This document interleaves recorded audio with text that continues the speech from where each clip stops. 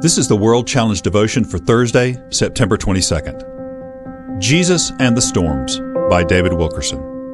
Jesus ordered his disciples into a boat that was headed for a collision.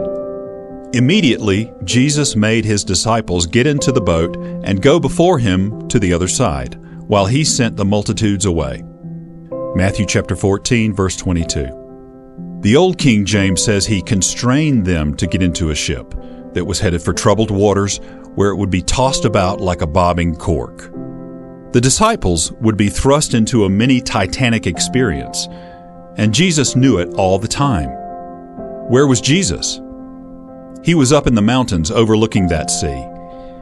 He was there probably praying for them not to fail the test he knew they must go through. The boat trip, the storm, tossing waves and winds were all part of a trial the Father had planned. They were about to learn the greatest lesson they would ever learn: how to recognize Jesus in the storm. At this point, the disciples recognized him as the miracle worker who turned loaves and fishes into miracle food.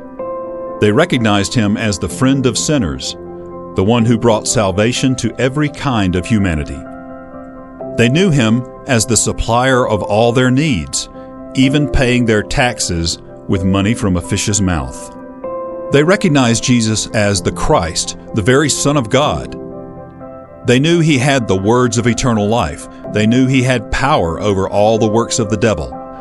They knew him as a teacher, teaching them how to pray, forgive, bind, and loose.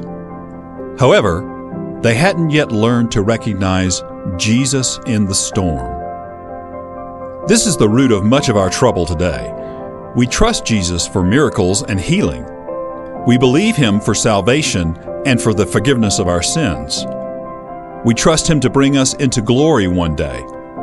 When a sudden storm falls upon us and it seems like everything is falling apart, though, we find it difficult to see Jesus anywhere near.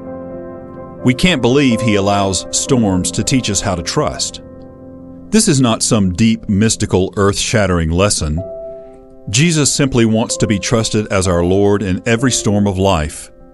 He wants his disciples to maintain cheer and confidence even in the blackest hours of trial. World Challenge: Transforming Lives Through the Message and Mission of Jesus Christ. Visit us online at worldchallenge.org.